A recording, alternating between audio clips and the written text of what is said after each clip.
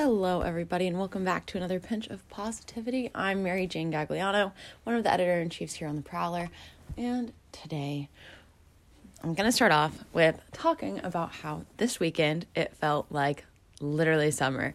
It was so warm, it was so nice, the sun felt so good on my skin. I went around, and since we had asynchronous days on Thursday and Friday, I had a little bit more freedom to go and hang out with people and have more fun than I would on a normal school day. And so it really just felt like a summer day where I had to do summer work, you know what I mean? So I just really got a taste of what summer feels like, and it felt so good. It was just so refreshing.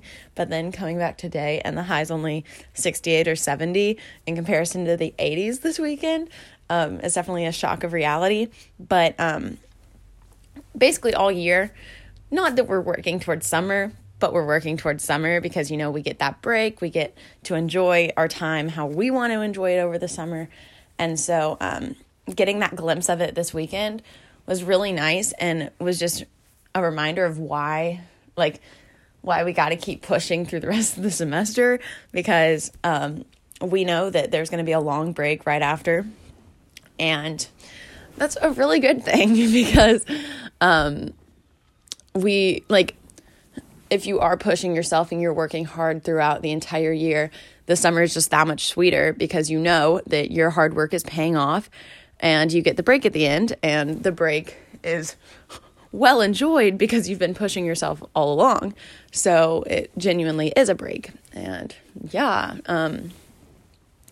getting time to spend with your friends and with your family and just enjoy the outdoors rather than staying inside in the cold school building for 8 hours a day, you know what I mean?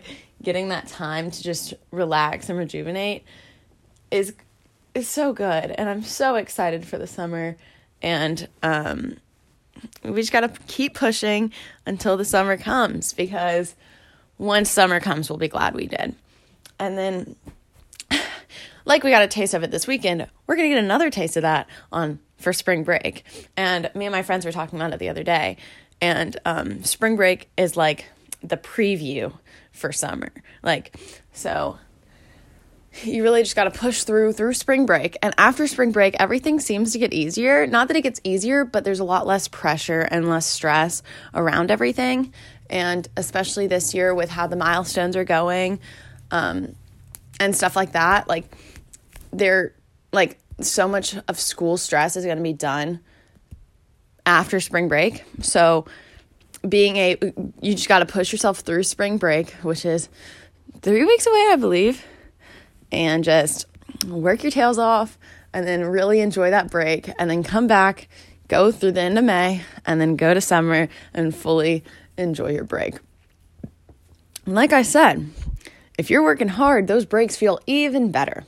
So if you're not pushing yourself for yourself, push yourself so that your break feels that much better.